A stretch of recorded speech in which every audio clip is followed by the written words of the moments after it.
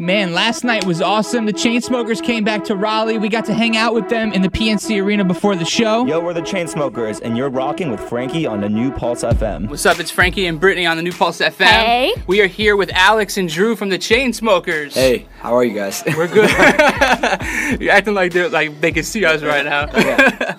No, seriously, you guys are killing it right now, man. It's been so long since we saw you, but you're doing awesome. Thank you. Yeah, and you got over 1 billion streams on one of your songs right now. Yeah, that's pretty crazy. That's awesome. Yeah. That's sick. And you guys, how is it to be like on tour? How is it to be with all of these people in these packed arenas, going from doing clubs to that? It's amazing. I mean, we're planning this tour for a long time, and just think it's almost over. It's like really sad actually, because like you kind of become like a family. Like everyone that's a part of this, from like the crew to the guys who like basically live underneath the stage, right, and the bus drivers and everyone. And you know what I mean. And it's just we're having the best time, and the shows have been amazing, and it's really cool because I feel like we've changed like a lot of people's opinions about what like a dance music concert can be like, exactly, and what to expect from a Chainsmokers show. And that's just like us reading through comments and Twitter and stuff, and that's like really cool to see.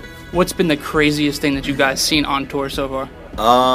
Like it could be a crazy fan or just something crazy that happened on the road. What's happened? There's definitely been stuff, I feel like. Yeah, I'm sure there was.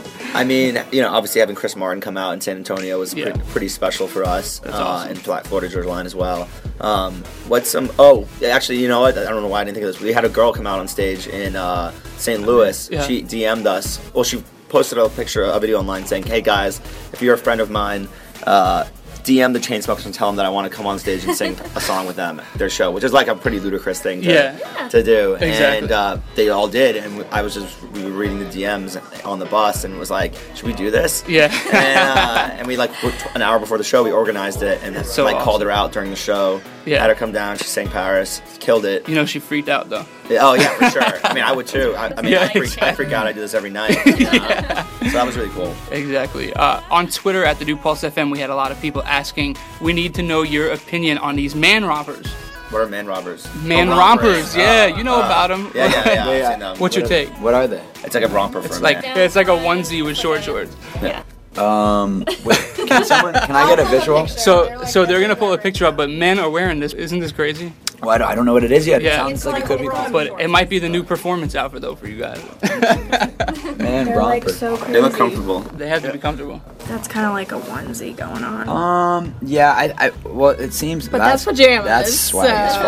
f***. But like they're everywhere. Okay. How I feel about onesies, I like onesies. Yeah. Have you ever worn them? Yeah, they're comfortable. They're pretty cool. Yeah. But this man romper. I think the name is like. So this is like a summer one. Yeah. It's for the summertime. Yeah. Yeah. I mean, yeah. It doesn't seem very functional.